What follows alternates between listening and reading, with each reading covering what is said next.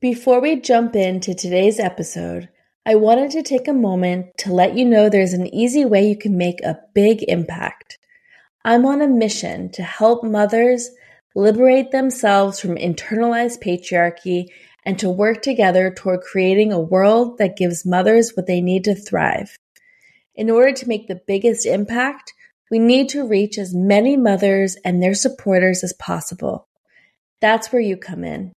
If you believe that mothers around the world can benefit from these conversations I'm having here on the podcast, please consider becoming a monthly supporter.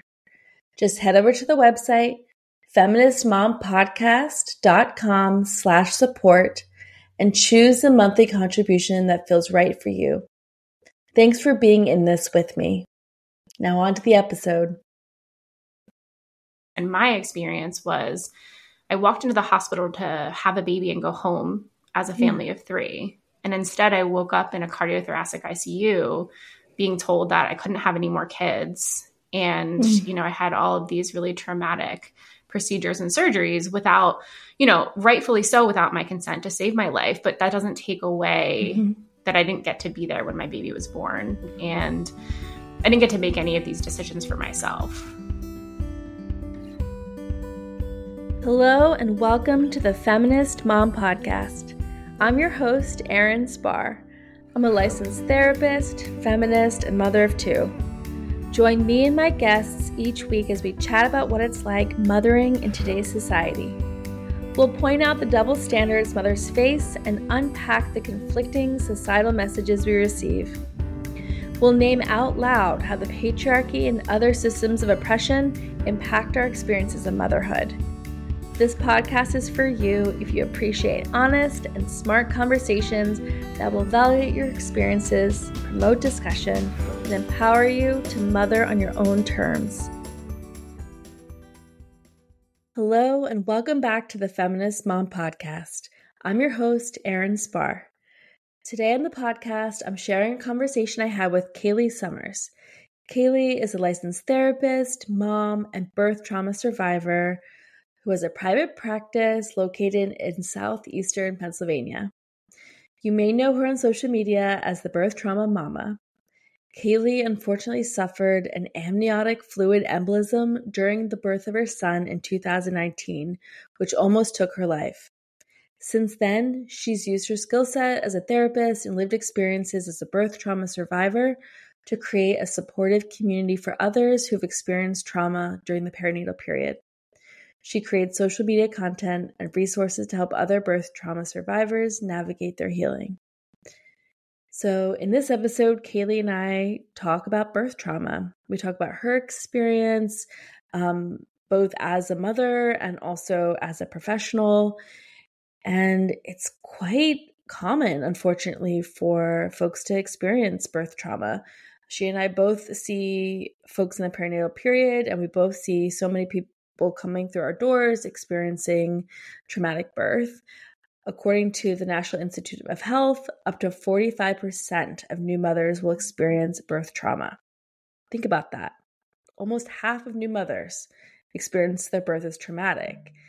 So this is clearly a feminist issue. When we think about the patriarchy, we also see how patriarchy impacts our systems. And you think about the medical system, which can put women and marginalized genders in positions where they feel disempowered, where they feel not listened to, where they feel dehumanized, and even experience obstetric violence.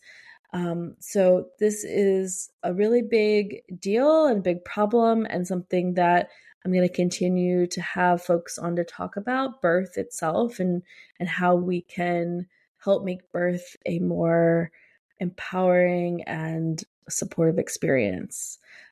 So with that in mind, there's a lot of really great insights that Kayleigh offers about healing from birth trauma and kind of what you can do if you've experienced birth trauma and you want to, let's say, get pregnant again and go through the birth experience again. There's a lot of great things, but she does talk about her own experience. So if that is maybe a hard thing to listen to, I suggest fast forwarding about, I think it's like 7 or 8 minutes through where Kayleigh shares her story. And then it should be a little bit easier through the rest of the episode. So take care of yourself and your mind. But I do hope that you find something helpful about this episode. Okay, now on to Kayleigh Summers. Hello, welcome. I'm here today with Kayleigh Summers. Kayleigh, thank you so much for being here today. Of course. Thank you, Erin, so much for having me. I'm super excited to be here. Yeah, this is really awesome. I've been following you for some time, and you have a great platform, and your mission really is centering around talking about birth trauma. So I want to get into that. But can you share with us just a little bit more about who you are, your work, and what's the motherhood thing like for you these days? Oh my God, what a loaded question. Right? I know. Especially these days. So I am a licensed clinical social worker by trade. That's what I do for work. And I have done that I've been a licensed therapist for, now I can't remember, 5 years. I'm like, when did it? Anyway, a while. It seems longer than that. But I got my master's in social work, and then that was 10 years ago. And then worked in higher ed for a while, moved on to, we were just connecting that Erin and I are actually I'm not from here, but I pretend like I am. I am where Erin grew up, basically. And so I got there because I worked at the Hill School for a while, working with adolescents in a boarding school environment. And then I got pregnant with my son, and he is amazing. He was our first child. He was actually the first grandchild on both sides too. So there's a lot of hubbub around me being pregnant. And so I had a really normal pregnancy, and I prepared for birth, right? I did the education. I was, I knew my informed consent choices. I knew how to advocate. I pride myself on being someone who's not confrontational, but confident in myself and my body and the choices that I make for myself, my body, and my child. And so I went into the hospital for an induction of labor because of a few really minor complications, some gestational hypertension. I was really concerned about how big he was. I feel like I have an opposite story. I think a lot of people say my providers are telling me my baby is really big, and that it ends up being way off. And I felt my baby's really big. And everyone was like, you're measuring right on track. I'm like, do you see how big my belly is? And they're like, yes. And also everyone feels big when they're pregnant. And I'm like, okay, that's fair. But I feel really big. Yeah. And we do kind of grow big babies in my family, whether that is scientifically evidence-based or not. So I was a little concerned about the size. So for those reasons, we had an induction. Sure. Normal, long, slow, less than fun process. And I was finally 10 centimeters, 4 to 8 hours later. I turned to my nurse. My OB had just come in and been like, yay, we're finally here. You get to meet your baby. And I turned to my nurse and I said, I'm not feeling well. And she said, that's normal for transition. I'll get you back to be sick in. I was like, nope, something is very wrong. And then she went to go turn to look at my vitals, and I started screaming that something was wrong with my heart. And I went into cardiopulmonary arrest. Yes, unfortunately, my husband was in the room. So it was chaos. A code blue was called. CPR was started. They were able to get me into the OR and get my son delivered within 6 minutes of the code blue, which saved his life and was incredible by my team. And so he did really well. We were really lucky. I did not do super well. And so CPR had continued. It was suspected that I was having an amniotic fluid embolism, which is a very rare, often fatal obstetric complication. And so my medical team was on it there were lots of things that needed to happen, lots of things that needed to go perfectly for me to survive that day. They were able to get me on ECMO. They happened to have over 140 units of blood product in their facility. They had to do a hysterectomy, lots and lots of things to save my life. Yeah. And so thankfully that happened. I had a long 2-week ICU stay and I was able to go home after that. And it's a really heavy story. And I think for a lot of people after those 2 weeks, it was over. Right. Right. And not to anyone's really fault or malice. A lot of people, including, the 50 or so medical professionals in the OR that day, were certain that I was going to die. And I didn't. And not only did I not die, but like a week later, I was like texting people in the ICU. So I was neurologically intact. Mm-hmm. And that's like the best possible outcome for that situation. And so that's their view on it. And that is fair, right? Like they get to have that experience. And my experience was I walked into the hospital to have a baby and go home as a family of 3. And instead I woke up in a cardiothoracic ICU being told that I couldn't have any more kids. And, I had all of these really traumatic procedures and surgeries without, rightfully so, without my consent to save my life. But that doesn't take away that I didn't get to be there when my baby was born. I didn't get to be alive when he was born. And I didn't get to make any of these decisions for myself. And so those are 2 very different perspectives of the same experience. I just want to pause there. Yeah. Thank you for sharing that very personal story. I mean, that's like so heartbreaking to listen to. And I can see how folks might see that as like a miracle, right? As like, absolutely. In a lot of ways it was, but I hear what you're saying is like, I'm sure not only you, but many people have these kinds of experiences. There is a lasting effect, certainly immediately after, and then probably beyond that, right? That is often forgotten, minimized. Yes. What was that like for you? Yeah, I think I describe it as, I thought we were going to walk off into the sunset as a family of 3 into this kind of like miracle storybook ending. And when I got home and the opposite happened, it just felt like my world had been turned upside down. Yeah. I have never felt more lonely and isolated. And I just couldn't quite understand how this had happened, how everything had fallen apart so quickly. And I remember being like, okay, what is this? Like, what has happened? And I recognized that it was birth trauma, which even as a clinician at the time, I had not heard of before because I was not in the perinatal world.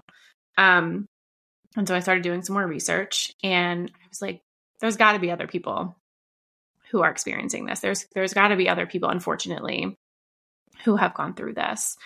And this is the really important caveat that I always like to make is that this is when I learned that there were so many different things that could cause birth and perinatal trauma. And so if you're listening to this, like my story does not like exemplify birth trauma, right? It is a complication. AFUs are complications that can, of course, cause someone to experience their birth, perceive their birth as traumatic, but it is not by far the only thing that causes it. And near-death experiences and complications are just one piece of, a potential risk for birth trauma. And we see things like obstetric violence. We see things like lack of control. We see things like prior sexual trauma history. Like there are so many things, unfortunately, that can impact the way that we perceive our birth and experience our birth. And so that's when I realized, like, okay, this is not rare, the birth trauma piece of this. And no one's really talking about it. This was back in 2019 that I could see. I don't want to downplay anyone who was doing amazing work at the time, because I know there were people. And I was like, I'm going to talk about it. And so I decided to start an Instagram page in like early 2020, right before the pandemic, actually. And it was incredible to see all of the different experiences. And not only that, but to see that the impacts, while the experiences were also different, the impacts had so much crossover and were all so similar and really bringing us together in this space. And that was really a really powerful moment for me to be able to witness. Right. I mean, even as you were starting to talk about the different sort of like themes that folks feel, I mean, I think a loss of control, for example, is like such a huge part of birth trauma for most people, lots of people, right? Yeah. And I hear you saying that. I mean, often folks who've experienced trauma, there's all these ways that we feel like we have to minimize it, or maybe it wasn't that bad, or they may listen to your story, which is very like scary and intense. And I hear you being aware that folks may compare themselves and then downplay their own. And so I think that's really important that you're saying that, you know, this isn't the like trauma, like who's got it worse kind of comparison. That's not helpful, but that, you know, having some kind of event experience where you like really lose a sense of control, a sense of autonomy, like things are happening to you that you're not feeling like prepared for, or you're not consenting to, all of that is gonna probably have some impact. And for some folks, there's like PTSD type responses, right? Yeah. What's it been like for you to like hear these stories? I mean, you just shared your story, and I know you've probably talked about it many times before at this point, but you're now putting it out there and then getting these stories back. How do you hold all of that? Yeah, that's a really good question. Sometimes it is difficult. I would say earlier on, it was difficult. When I first started the page, I think it was kind of like invigorating at first, like, oh, like I'm not alone. Like this is amazing. And then I think the hardest part for me is now that I can't get to all of them, that I can't answer every single person that reaches out and shares their story in a DM. And that breaks my heart a little bit, because everyone deserves for their story to be seen and heard and acknowledged. And I, as one single human, can't do that. But the holding space for other people's stories in general is my favorite part of this work. And it's the reason that I did wait. I waited 3 years after my son was born to open my practice where I'm working with perinatal clients, because I really wanted to make sure I was good, and that I felt okay to be able to really hold those experiences in a therapeutic space. And so that piece was really important to me. And yeah, it's really beautiful to see the impact that validation has on people who have experienced birth trauma, and how frustrating it is to hear how little validation people get after birth trauma. Yeah, maybe we can talk about that. So, you know, so part of this is talking about like the systems and the culture that, you know, birth trauma is in that setting, right? In the setting that is very, you know, medical model, you know, very sort of like, there's one way to do things. There's, you know, also kind of like you mentioned, obstetric violence, which I've been hearing more and more like reports of. So what do you think? Can we talk about the cultural aspects of this? Yeah, I think the word that I find that best describes it in general is this idea of like paternalistic care. And I think that is what a lot of people come up against when they decide they want to have a baby and they go into obstetric care. And I am pro medical intervention. Yeah. As seen from my story. And I think what people don't understand is that you can be pro medical intervention and also be here to criticize the systems that are continuing to traumatize individuals who are giving birth. We can do both. Yes. And actually, I don't see people doing both. I see this wedge getting further and further apart of people who are kind of like anti-hospital, anti-medical intervention at all costs, and people who are like only medical intervention all the time. Like, and I have always strived to be this middle ground, not to get us off track here, but I just want it to be kind of known where I stand as we enter into this conversation, because that is wholeheartedly where I stand. I think there is right now an issue with paternalistic care with, you don't know your body best. We know your body best. We are the experts. Whereas I think that medical professionals are the experts on medical complications and how do we treat and support those who are experiencing them. And I also think that women and individuals who are giving birth are the experts on their own body. Right. Right? Like, perfect example is my case. I knew I was dying before anyone else did. Yeah. Like, without a doubt. Right. Because my body was telling me something really bad is happening before it showed up on any monitors or did anything at all. And we see this time and time again with people saying something is wrong and it being brushed off as anxiety.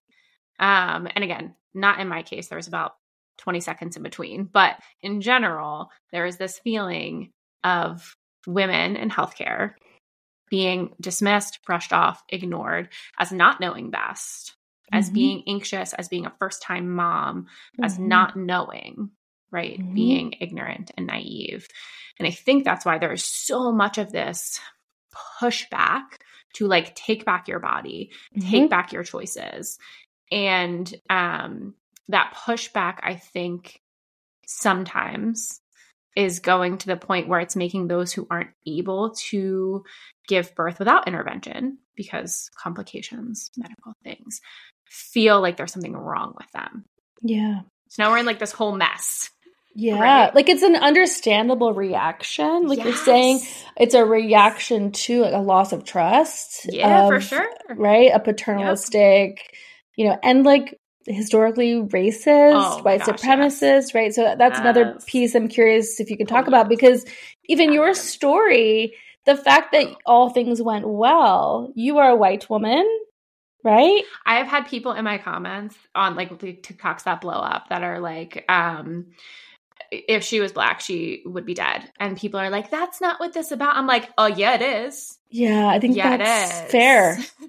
It's a fair statement. Do we know the exact? Of course, we cannot guess. But what we do know are numbers and statistics. And that is kind of what they say, right? So I am, white, middle class, at a hospital that is in a like affluent area. Like all of these things played in my favor 1000%. And we don't see that for Black women, right? We don't see that same care. And I think, too, I don't know, I have to look at the research on this because I don't know if there's been research specifically on this. I'm sure there has been, but I would guess that, again, Black women are experiencing rates of birth trauma and obstetric violence at higher rates than white women. Actually, I think I did see research on obstetric violence specifically. But regardless, my point being that this conversation is 3- and 4-fold as we've seen maternal mortality rates for Black women, right? And that's, I'm not even scratching the surface with my example of my story because this is like a rare anomaly. Again, great point being that I did an article with BuzzFeed on my story and they posted it, and the comment section, the way they posted it was like with a weird title. It wasn't the point of it. Regardless, news, you know how it goes, media outlets. And so much of the comments was like, why are we talking about this? And I'm like, agreed. like this is not the point of this article. It was about AFE awareness, and they did not do a great job with that. And so people are like, okay, so you're talking about a white woman who was saved by modern medicine. Right. What about all the Black women who are dying because of racist policies in current hospital systems. Mm-hmm. Like, yeah. So leaving the system in a lot of ways is, I think, a completely rational, understandable choice to make, right? Mm-hmm. So I think I have a lot of empathy for that. And like you're saying, that's also a shame that folks who need care feel like they can't go to Right. the folks who maybe have resources and knowledge that, so I'm curious what you think about, like, what would be a non-paternalistic approach? What do you think that folks really need in kind of maybe marrying sort of the knowledge and the sort of self-knowledge? Like the ground floor, providers that believe that we know best about our own bodies, Mm-hmm. and that they are there to help guide, that they're there to help offer their knowledge to us. Like, hey, this is what I know about this particular topic. Here's the research that we know about. Shared decision-making. Yes. Like, partnering. This is, like collaborative care. And not like, you need to do this or this will happen. You have to do this or I'm not going to be your provider. Like, we need shared decision making. We need a provider who is, and I think sometimes trauma-informed care gets confused with being like nice. Which, like, we love a nice doctor. Like, please be nice to us. Yes. We love that. And that is not trauma-informed care. So much of it is this collaboration, this shared decision-making, and also like giving the power and control to the extent that we can back to your patient. Mm-hmm. And, listening to their concerns and not dismissing them, even if you've seen them 12 other times and they've been anxiety related 12 other times. We don't know. And also, like, my thing is always like, who cares? Like, okay, so if it is anxiety, let's just talk out all of the possible reasons you could be feeling pain in your left side or whatever is happening. Let's talk about why there could be shortness of breath besides anxiety. And including anxiety, right? Like, right. I mean, there is such a history too of like women being sort of cast off as like neurotic, histrionic. There's a sense that we're supposed to suffer, or that like somehow we should just like suck it up. And anxiety is suffering. Anxiety is like a problem to help folks with. I mean, that's not something to dismiss. And you're right. It's something that's totally dismissed. Yeah. Okay, if it is anxiety, why do we think the anxiety is happening? What resources and supports do we have? Like, yeah, it's such a good point. It's not even just like, okay, well, it's just anxiety. Okay, and it's not just, then what? How do we support this person who's having a very real symptomology, regardless of whether it is of the physical or mental variety? Right. Right. You always want to rule out physical things. And so that's important, right? We always want to rule that out. And we want to take into account actual suffering that's happening beyond Band-Aids, if possible, right? Having like real support, and even like what you talked about, sort of validation and creating space for folks to process this like very life-changing thing of becoming a parent, becoming a mother. Like it's a hard thing that we go through. And if you've never done it before, like, of course, there's going to be a little bit of trepidation, a little bit of like, what's happening here? Like, what's going to happen in birth? Maybe I'm empowered and excited about it, but also it's an unknown. And so it would be, I think Jen Hamilton always says, like, it's normal for you to be scared. You've never done this before. Like, totally understand that feeling. And we're here to support you in that and help you through that. And I think that doesn't happen as often as the sort of dismissal, because it goes back to the idea of how we're socialized around birth. And how we're socialized around birth is to just do it and be quiet about it, because this is your burden to bear, your thing to suffer through. And so women, individuals have suffered through it for hundreds of years. So just be quiet about it and do it. Mm-hmm. Mm-hmm. So, and I'm hearing like this is a big theme that I'm curious about, right? Sort of for many of us, we were very aware of kind of these cultural forces for a long time. Some of us, when becoming mothers, have really kind of opened our eyes to like the patriarchy, right? I mean, I think it would make sense that an experience like what you had would really shift, like you said, like even your worldview. I'm curious, like, you know, I ask everyone the question, are you a feminist mom? Were you, did you identify as a feminist before? Did this really get you mad and charged up? What are your thoughts on that? I love that question. It's such a good one. I was actually thinking about this before I came on here because I was like, let me reflect on my pre-birth self, which feels like I don't even know her. And so I would say absolutely have always identified as a feminist to a degree. But I don't think I knew really what like feminism was in the sense that I know now as a mom. So I feel like back in the day, I was like, yeah, woo, go girl. Like we can do whatever we want to do. We're awesome. It actually reminds me of like the Mia Hamm, Michael Jordan commercial. I was like a big athlete. So do you remember that one? It was like anything you can do, I can do better. I can do anything. Okay. Anyway, now that I'm singing on your podcast. I love it. Please sing. Please sing.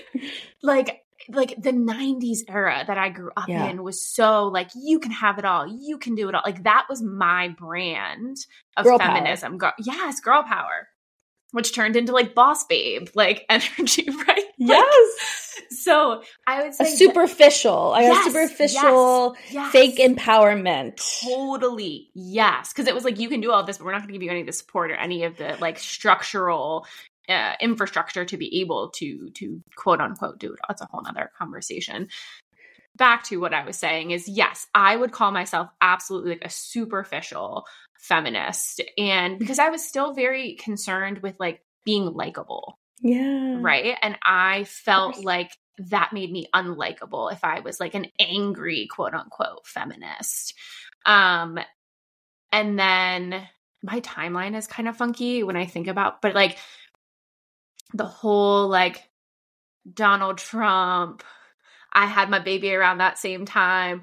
I was like, fuck everything. Yeah. Like, I want to light the world on fire. Like, this is insane. And that, again, going through birth trauma, getting kind of into this world of perinatal mood disorders, perinatal trauma, that lens, like, I don't know how you live in this world without the feminist lens, and not that kind of superficial feminist lens. And I would also say very white feminist prior to this, like very much like, again, when you think about like, go girl, you can do it. Like, we're not taking into account like structural racism. Like, we're like, everyone's equal and everyone can do it if you just put your mind to it. Right. Yes. Yeah. If you just say a slogan like that, then it's a cure-all for everything. Yeah. So yes, I would say radically different. I still have a lot of work to do. I have a lot of experiences to better understand that are outside of my scope. And I'm constantly working to do that. But I don't think I recognized that was something that I needed to work to do 10 years ago, right? Living inside the bubble that I lived inside. I will say I always wanted to be a therapist. Once I like decided in my 20s that I wanted to do something. I knew I wanted to help people. I knew I wanted to be a therapist. And I did decide to take the social work route because I was really interested in social justice. And that did change my lens significantly. Sure. Not as much as like my own experiences in birth and this sort of perinatal world, as I like to call it. But I will say the social work program that I went through was a pretty incredible turning point for someone who grew up in a pretty homogenous environment, not exposed to like a ton of diversity, went to a Catholic high school, went to St. Joe's, which is a Catholic university in Philly. Like there wasn't a whole lot happening there. And so I had a really important culture shock when I went to grad school, and that only scratched the surface.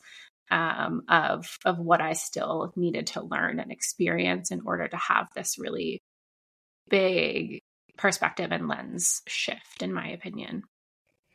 Yeah. I mean, did you feel like after your birth trauma that you like felt that you were oppressed, or that you were feeling the oppression of mothers in some way, like from that experience? Like, how do you sort of think about that?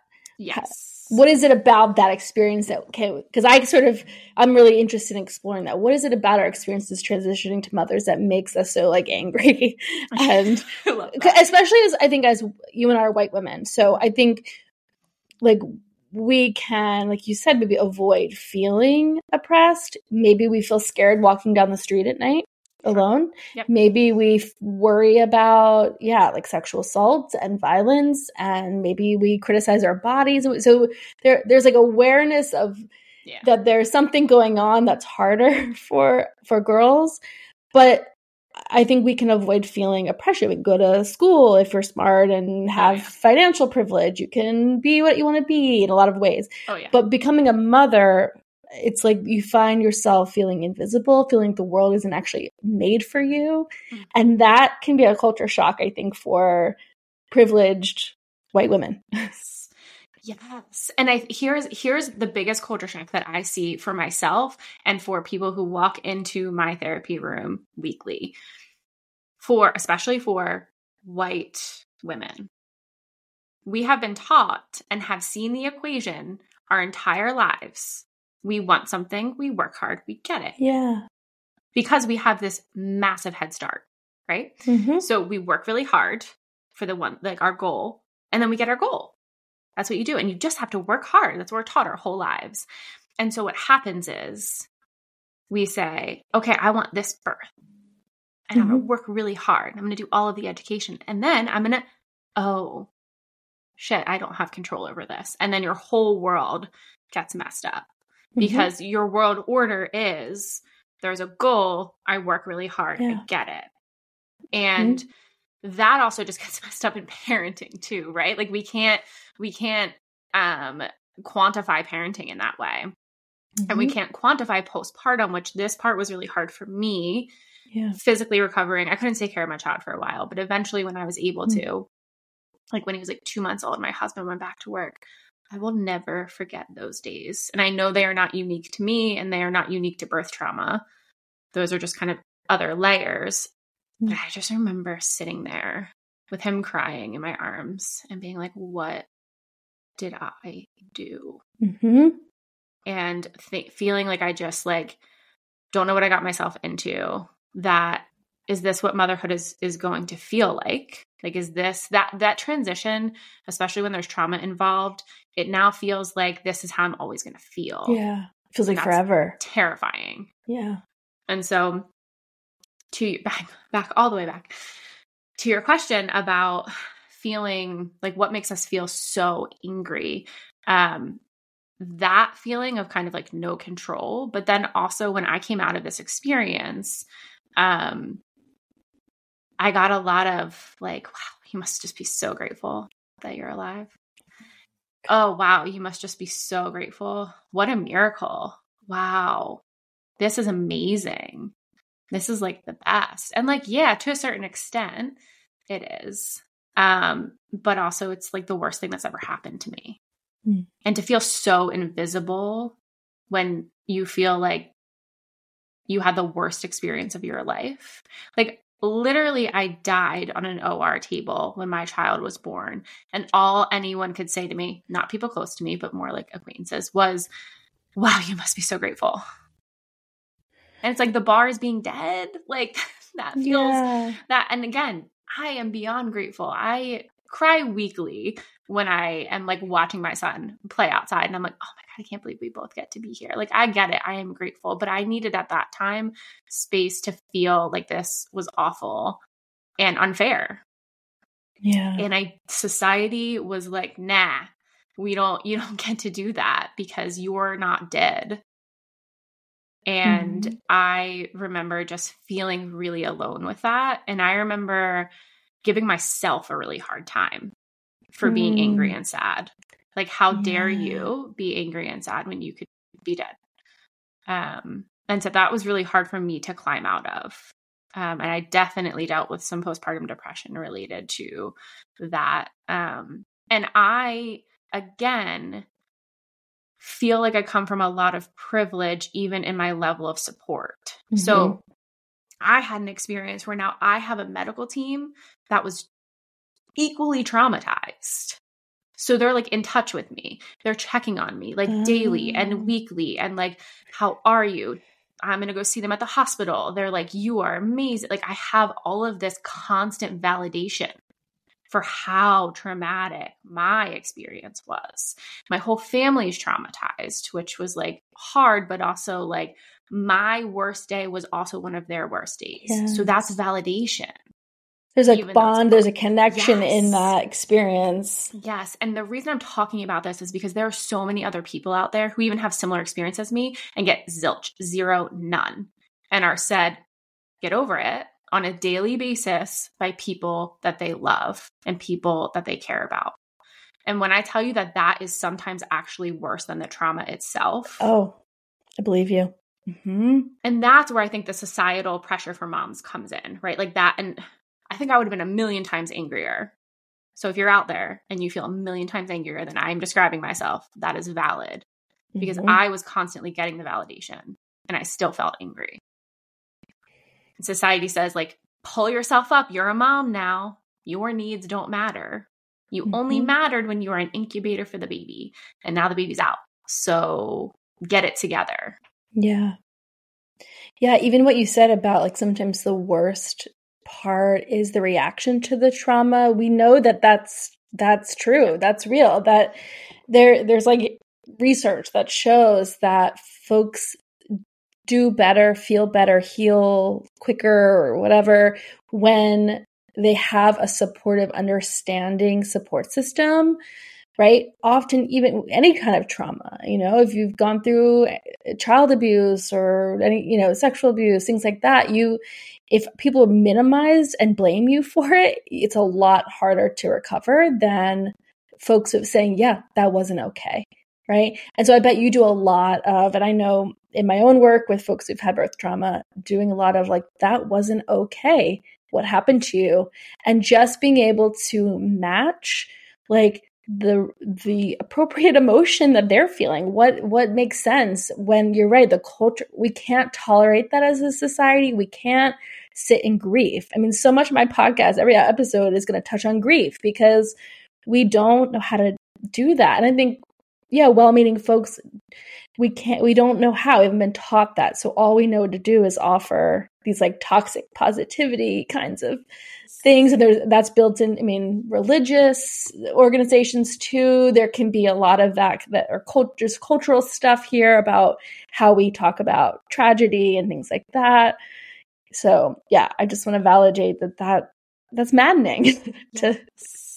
It truly is. And it's why I think sometimes it's even harder for people to recover who have more like insidious trauma, which is often obstetric violence. This is anecdotal, totally anecdotal. But what I experience and see as both someone who runs a space like this and as a clinician in this is that the people who experience obstetric violence are often so dismissed and so invalidated and so gaslit about their experience. I don't love that word, but it really fits there. It just makes it so much harder to recover. And I'm glad we're talking about it more, but yet these sort of single incidents where you're like a one-on-one conversation with someone and they say like, oh, well, that's just like birth, right? Like that's just like what happens. You just, lose all of your dignity and are ignored and dismissed. Like, no, that's not what birth looks like. That's not what birth should look like. And this person is experiencing that. And that is potentially traumatizing for them. And so again, I just think there's such power in validation. And I speak to a lot of nurses and OBs about how they respond to patients, specifically after severe maternal events. And I'm like, I'm not asking you to be their therapist. You don't have to be their therapist. But if you literally just say like, that was so much and it must have been terrifying for you to go through. Yeah.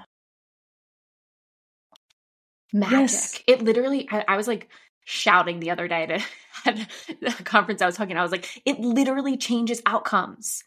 I'm not saying you're going to like untraumatize someone, but the amount of people that come into my office and say, this was horrific, this was awful, but there was that one nurse. Oh, totally. There was that one provider who just told me I knew they understood, and I felt so seen and heard by them.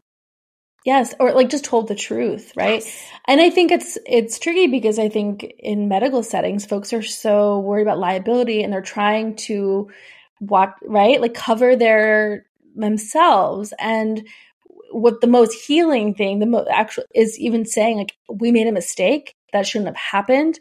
We will talk about how, like, let's talk through what happened, what should have been different. I want to hear your experience. Like, folks should have a debriefing session with like multiple people, like yes. if they want that, right, to process it. But instead, it's like often I find clients like try to find a new OB and try to get someone else, like if they're to validate the experience that they had, but not because it part of what you're trying to recover, and you could speak to this better than I can probably, is like one, like your sense of self-trust. Like, can I trust myself?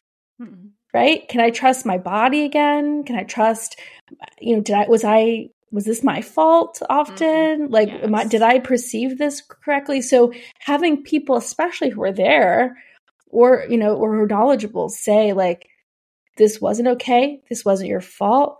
This was a huge, violation, that really can help you just kind of make sense of what happened and put things together in your own mind so you can trust yourself again. Is that fit with your experience? Yes. And I think the part that's hardest about this, and the part that, and I work with a lot of clients who are looking for validation, is I unfortunately have to be the one to prepare them that they're going to be very unlikely to get the validation they're looking for from the provider that caused the trauma.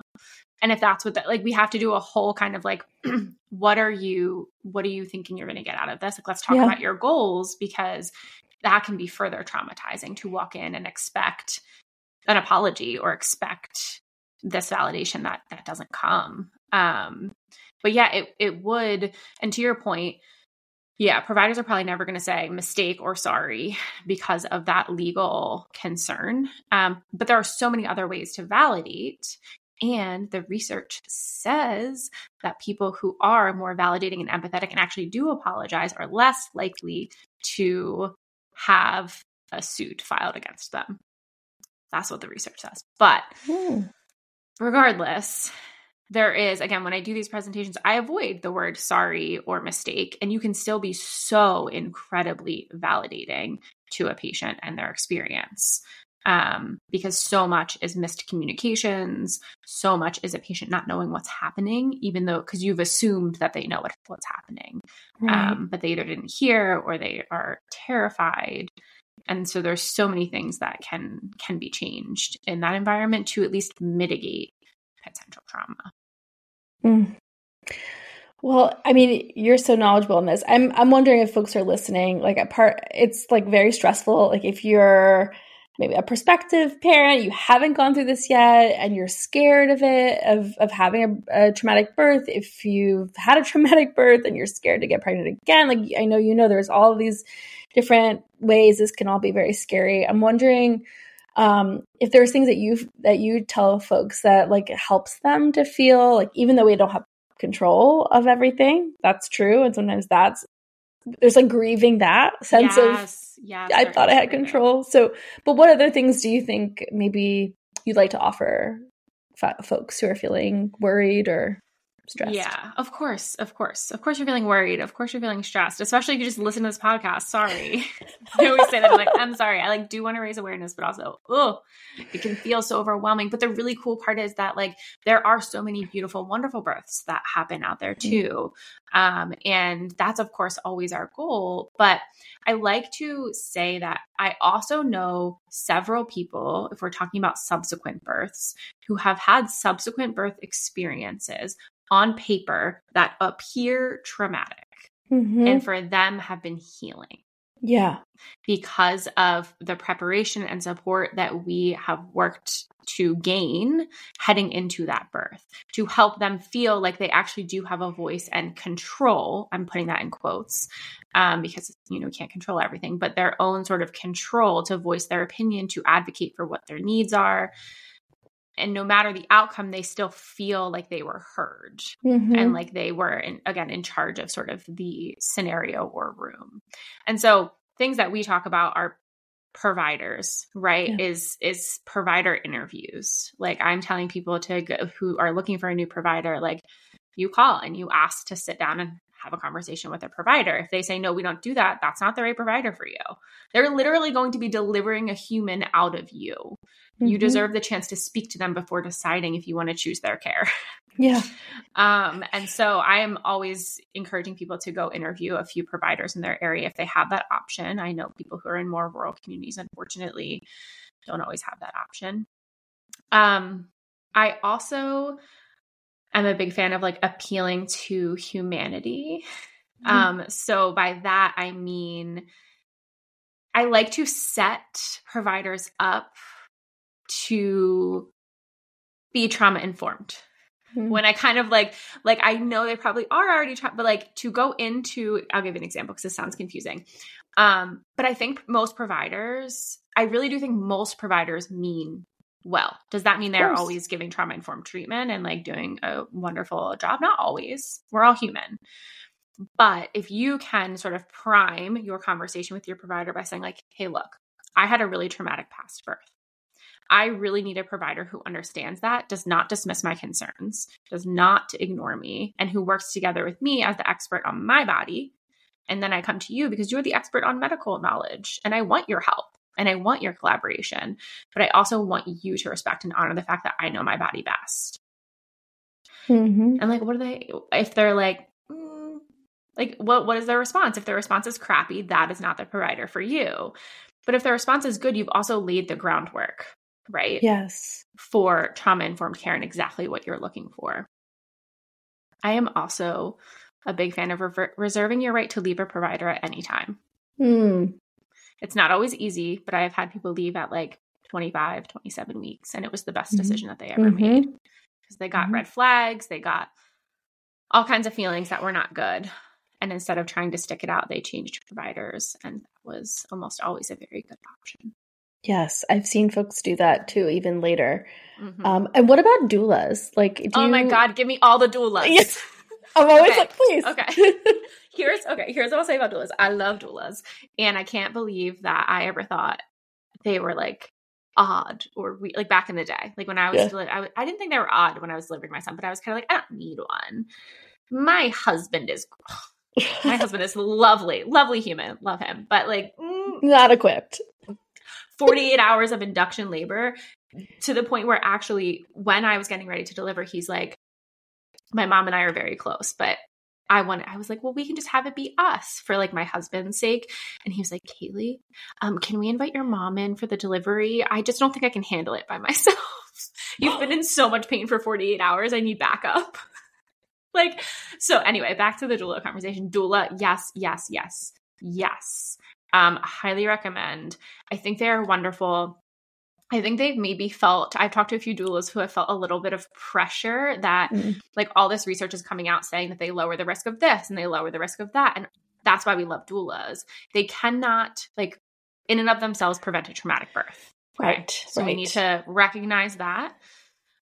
We need to interview doulas with the understanding that they know your background.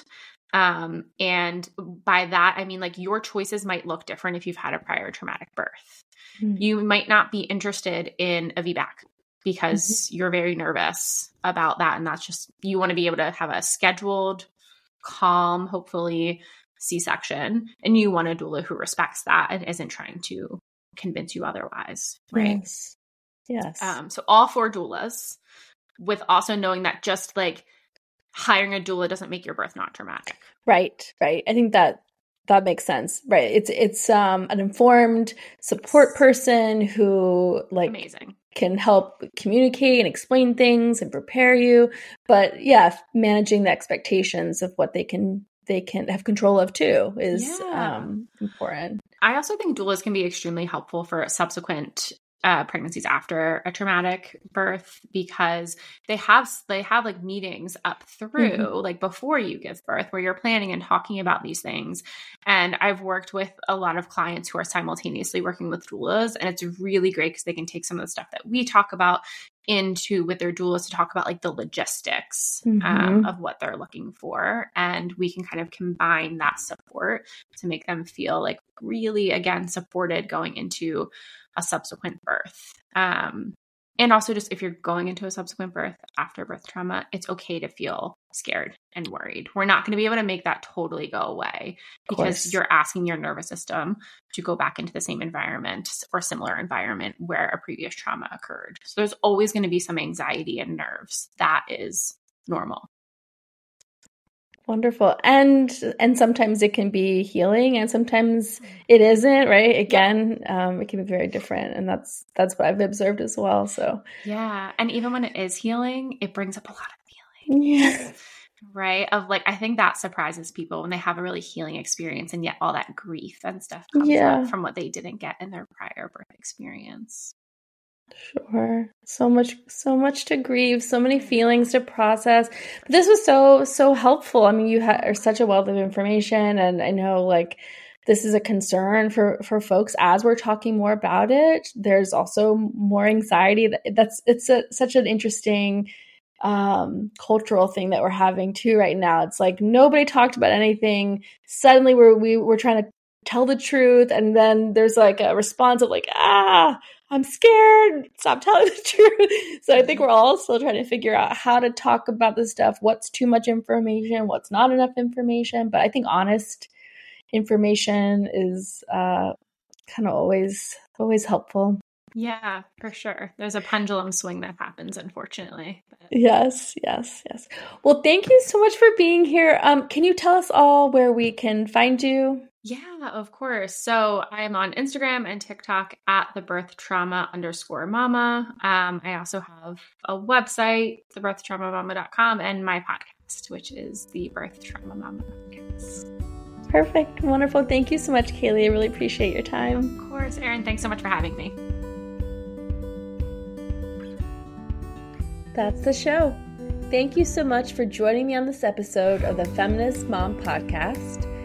Thank you to my guest, Kayleigh Summers.